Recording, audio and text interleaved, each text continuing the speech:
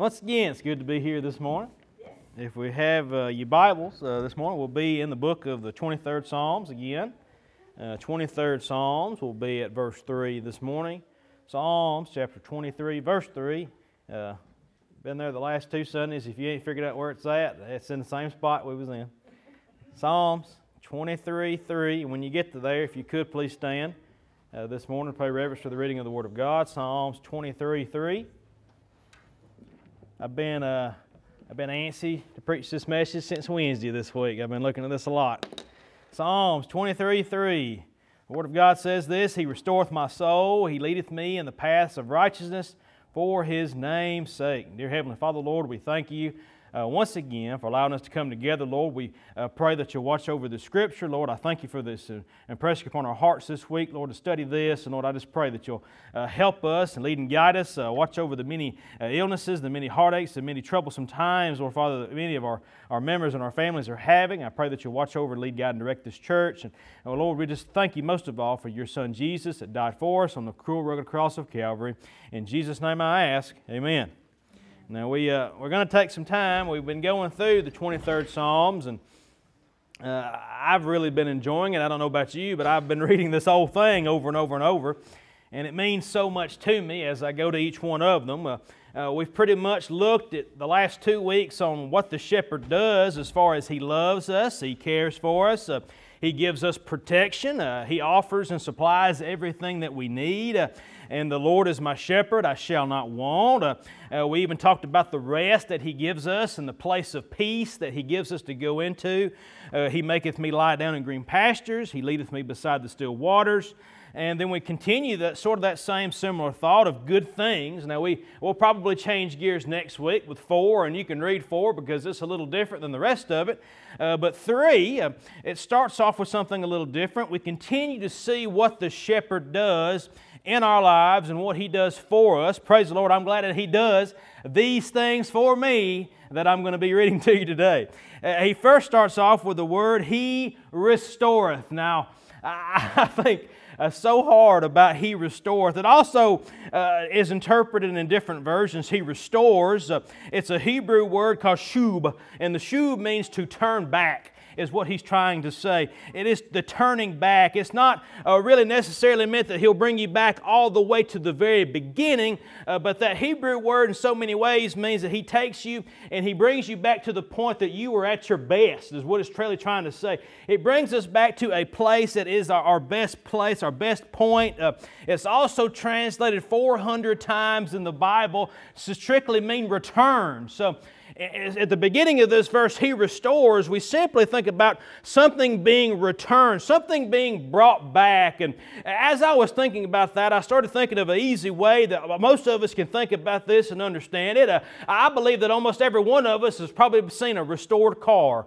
Most of you have seen a restored radio or restored appliance or even a restored building. And we think about what that means to be in that restoration process and what happens with that old car. We think of that old car, it may be sitting in a barn, the floor may be rusted out of it, all the tires are flat, the hood's rusted up, the windows are gone. It's pretty much, you see it in its state as being worthless.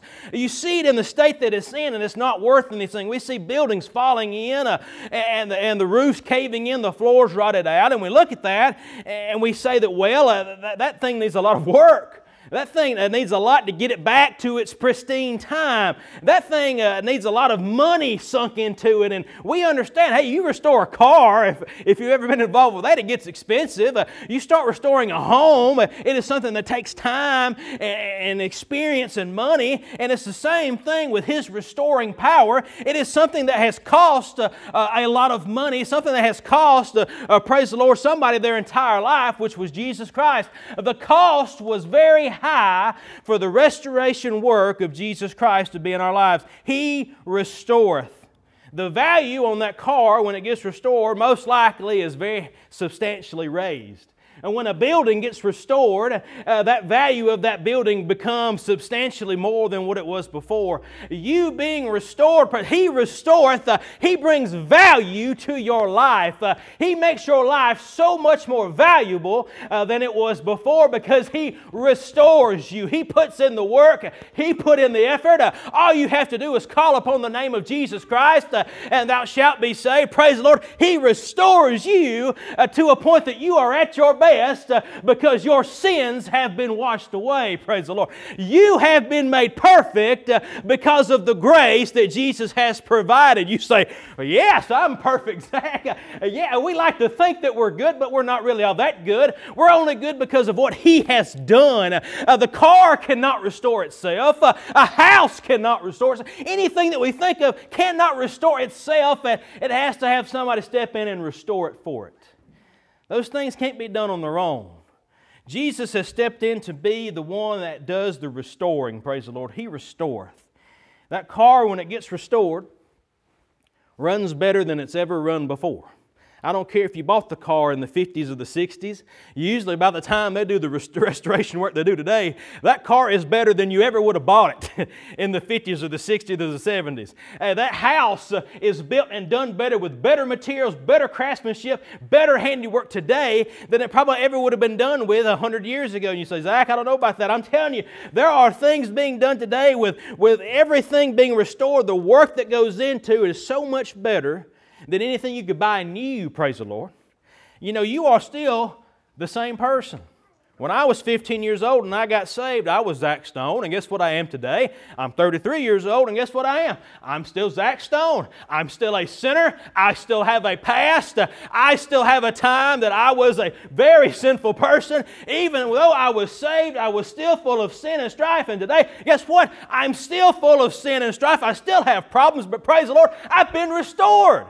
I've been brought back to a place that I am better than I've ever been before. And I'm not talking about health.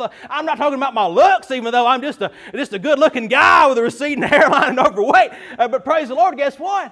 I've been restored.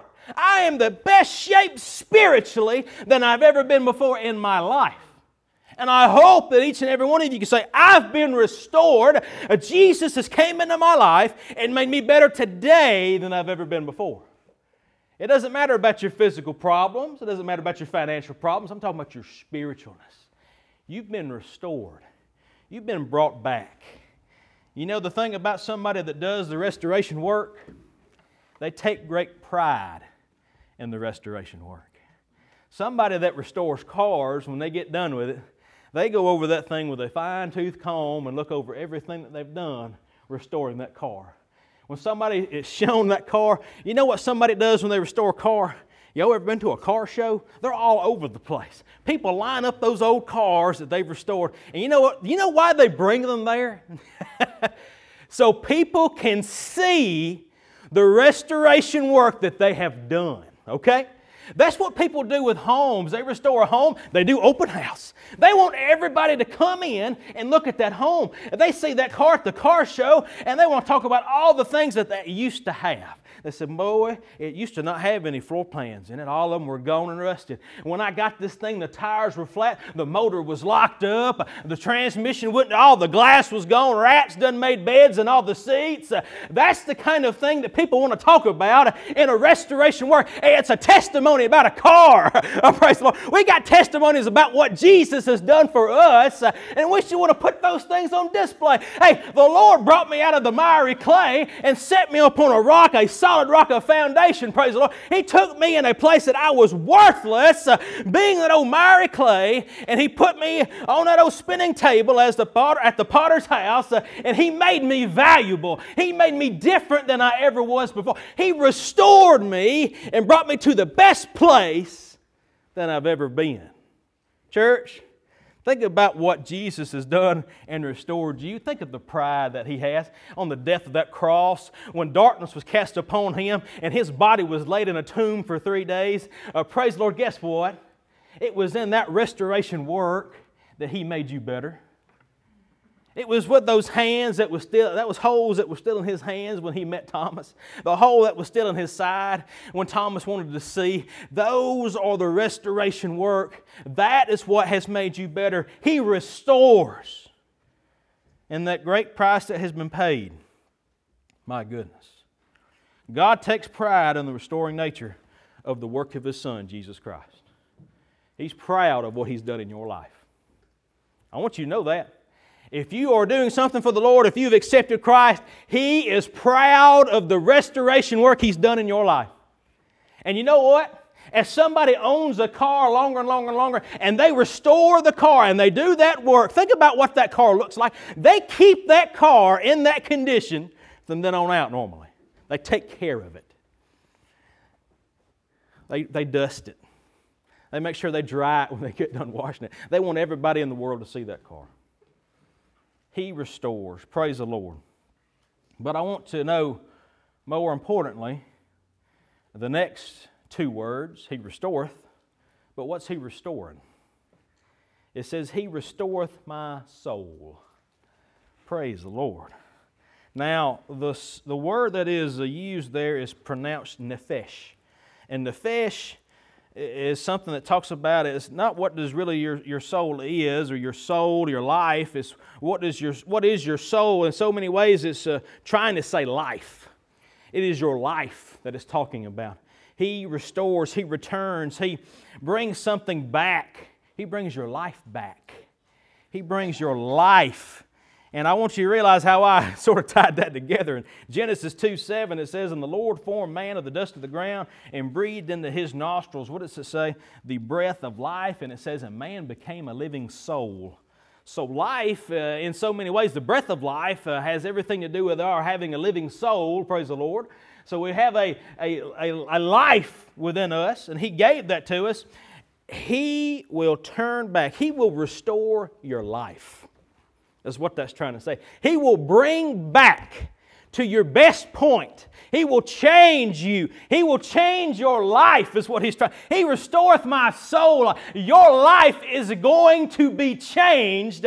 He is going to change it. Praise the Lord. Hey, if you haven't realized how much God can change your life, I don't know if you've truly been saved today. If you've been saved, you know how much God can change your life. I can think back of before I was saved, and I can think back to the time that I've been saved. God has changed my life. Jesus has introduced things that I never thought that I would enjoy. I never thought that I would enjoy going to church at a young age, listening to a preacher bark and get loud, or going to revivals, or singing out of a hymn book, or singing with the radio a Christian music. I remember at 15, 16 years old, I had a little car. I had speakers in that thing, and I would beat the block down. You could hear me coming from a mile away. And I think about how stupid I was at those times. I'm about half deaf because of all that junk I had in my car. And I just thought that was just the grandest thing. And I sure didn't listen to no Christian music riding around that old car. But now I think about it, if I could have those speakers in that car back, how good the Christian music would sound in my car, how nice that mic could sound, how we can have that restoration work and become better than we were. How we can think and focus our lives on different things. You know, He's going to change you. He restores your life. He restores my soul. He's going to change you. But most importantly, He's going to change your life. Church, He's going to change your life. He's going to make you think different. He's going to make you be more dedicated in things that you never thought you'd be dedicated with. He's going to make you love things that you never thought you loved before. He's going to show you to love people. We know we pass from death into life because we love our brethren. That's one of the few times that the Scripture shows us that we know that we're saved, is because we just love people. Think about that. He restoreth my soul. He gives you life. When you've got life and when you're joyful, when you're happy, it's easy to love people, isn't it? It's easy to see people and say, I love them. I appreciate them. Hey, Jesus is that way in your life. When He comes in, He restores you. He makes you better than you've ever been. He gives you love that you do not understand. Even people that talk about you behind your back, you'll love them too. People that don't like you, I love them too. And people that don't even like the way you preach, love them too. He'll give you that. Praise the Lord. He restores your life, gives you back your life. It says He restoreth my soul. The next part of this says, He leadeth me. Now we've already covered that. We covered that last week. He says He leadeth me beside the still waters. I'm glad that it's good to re-say things that's already been said in the last verse. He leadeth me beside the still waters. He leadeth me. I ain't going to tell you the rest of it. You can look yourself. He leadeth me. You ain't by yourself. We already covered that last week. If you're going through hard times, if you think that you're going this alone, He's already told us in the last verse, He leadeth us beside the still waters, and right here, He leadeth me. He's already covered it, but I want you to know He is leading you. He is with you. You are not alone. You are not by yourself. If you think that you are struggling by yourself, you're not. Jesus is there struggling with you. You like to think that, well, there's no way that He can understand the financial obligations. He is. He's there with you. He's leading you. He's restored your soul. He's brought you back to your life. He's made your life better. And He's also leading you. But where is He leading you? In this scripture it says, He leadeth me in the paths. And that's where I want to take a little time this morning. I'm talking about these paths. The Hebrew word there is pronounced magal. I hope I'm pronouncing that right. It's magal. Now, in the paths, a path in this right here is literally translated in that Hebrew, magal, to mean a track. It's a place that there is worn down area. Normally, when this word is used, it is talking about a track that picks up in one spot and eventually it gets back to the same spot. Almost like a racetrack, okay? Not to be telling you that NASCAR is in the Bible, but there's a track it's talking about here, okay? Now, when He brings you to this track, I want you to think about some things that we want to think about a track.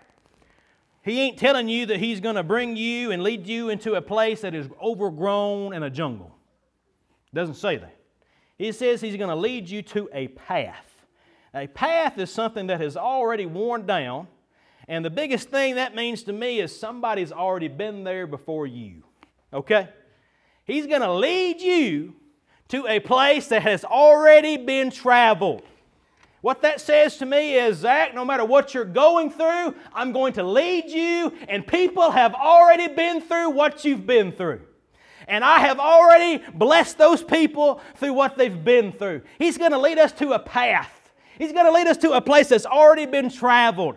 People have already been there. And praise the Lord, you're not alone, and there are people around you on the same track. There are people around you in the same paths. There are people that has already been down those horrible, troublesome roads. That track. Not that grown-up jungle. You're not alone. You're not the first one to go through what you're going through. You're not the first one that God has asked to do certain things. You're not the first one that God has shown to do this or that. He leads us in a place that is easily to navigate. It's easy to get through. But it's that track. He leadeth me. I'd like to think, and thinking about that track, God would lead you to a place to get back on track. Well, I've thought about that a lot this week, getting back on track as a church. Getting back on track as a husband, getting back on track as a daddy, getting back on track at work, or getting back on track at anything. It takes work, it takes discipline, it takes being dedicated, but praise the Lord, we have to have people to lead us. And it starts this, He leadeth me to this track.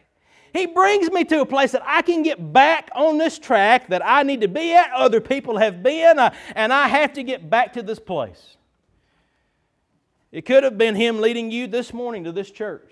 My goodness, with the virus and stuff that's going on and the scariness, it was so easy to make a few phone calls, and it probably would have been very hard to say stay at home. It wouldn't have been. But it could have been this opportunity this morning to be able to get back on track. To have that opportunity to say one last time, yes, I'm going to change my life. I'm going to accept Christ. I'm going to let Him lead me back to this track. I'm going to let Him lead me to this path. The path, that small, that little narrow road that leads, the wide path that leads to destruction. Praise the Lord. This is that narrow path that leads to righteousness. He says, He leadeth me in the paths of righteousness. Paths of righteousness. Now, What kind of track or path? It's a path to righteousness. So, Zach, that's a big old word, and I don't like it neither. It's hard to understand righteousness, but the main part of that word is right, okay? He'll lead you to a place that is right, the right place. He'll lead you to a track that people have already been down before, and it will be the right place in the right moment, the right time, with the right people in the right location. Praise the Lord. He will bring you to a place that's right. And that's what He wants to do. He'll bring you to a place that's already been there. And how many of you found yourself in the wrong place here recently? God does not lead people to the wrong place. If God was leading you to do something, if God had it on your heart to do something, and you had a no shadow of a doubt that God was showing you to do something this morning, today, or any other time, it's not wrong. God does not bring you to the wrong place. You say it was a mistake to come to church this morning. I shook somebody's hand. I'll tell you, I'm probably not going to shake none of your hands this morning. I've been to the Dollar General twice. I'm probably contaminated. Okay? I'm going to do jazz fingers at you. But we have to think about the place of righteousness, the right place. Are you in the right place spiritually? Are you in the right place physically? Are you in the right place, the right time, with the right people? I would pray that you are. Because if God is leading you, He's going to lead you to the right place. Now, I like the end of this verse. He restores us. He brings us back to value. He turns us back around. He gives us life. He leads me to the right place and gets me back on track. And He does it all for one thing. For one thing. You can take the first 3 verses, and the first 3 verses all put together. He leads us, He shepherds us, He guides us, He protects us, He gives us peace, He gives us comfort, He gives us restoration power. He makes us better than we've ever been before, only through Him. But why? We get to the end of verse 3 and we see why He does it. For His name's sake. Not for Zach. Zach is not preaching. I hope I'm not preaching to lift myself up. I hope I'm not preaching to lift anybody in this church up. We have this path. We have this redeeming power. Why? For His name's sake. Why does He do it? So that He will be lifted up. So that we can call upon His name. So we can go out in public. So we can go into our closets. So we can take time and call upon Him and honor Him for what He's done.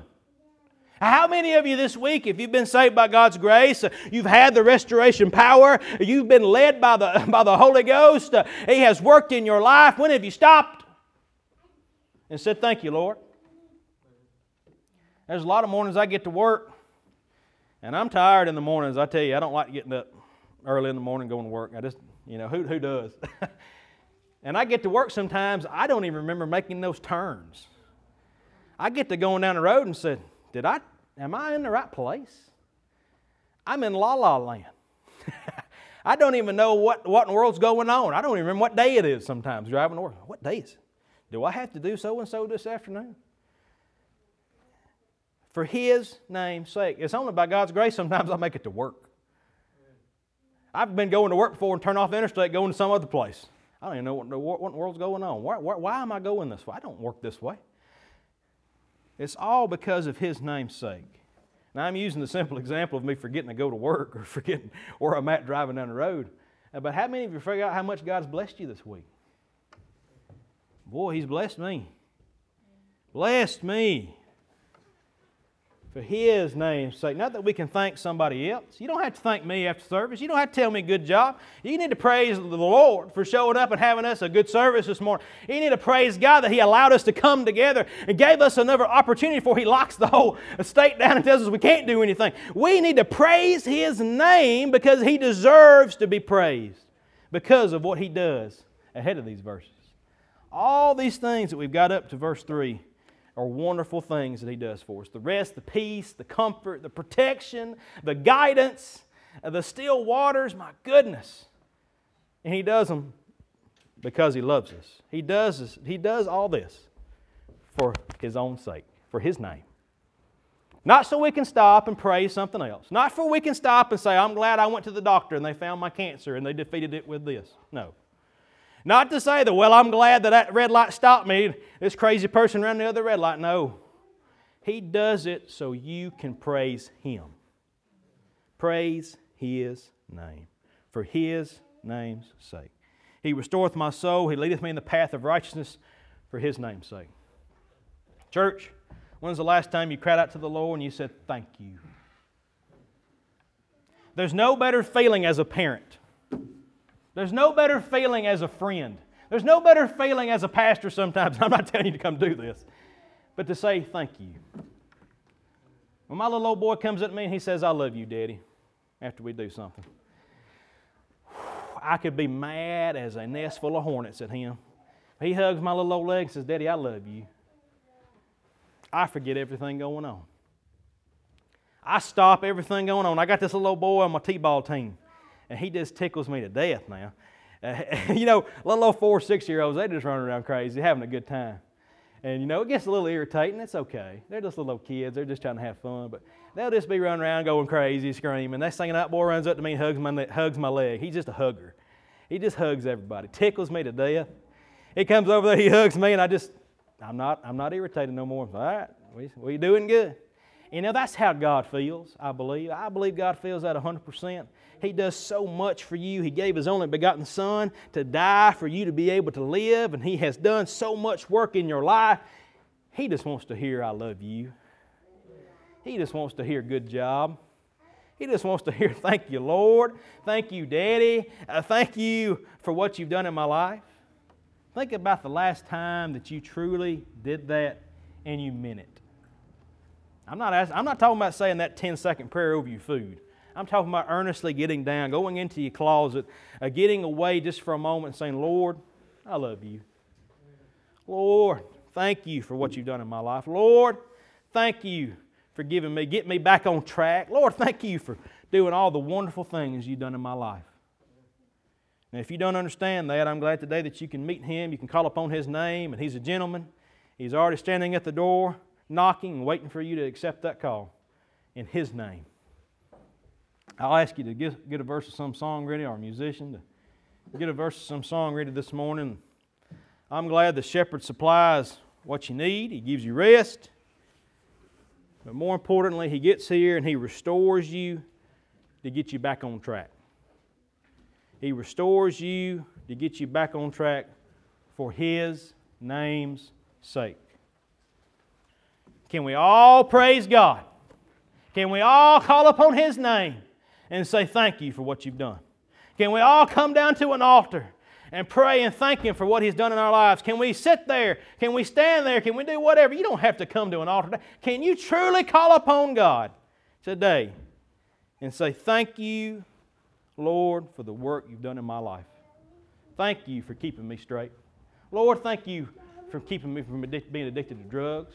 Lord, thank you for never introducing alcohol or getting it away from me or getting drugs away from me. Lord, thank you for the relationships that I'm in. Thank you for the love that's in my life. Thank you for the family that I have. Thank you for the church that I get to go to. Lord, thank you for the country that I get to have freedom in. Can we call upon the Lord today and say thank you today? As we get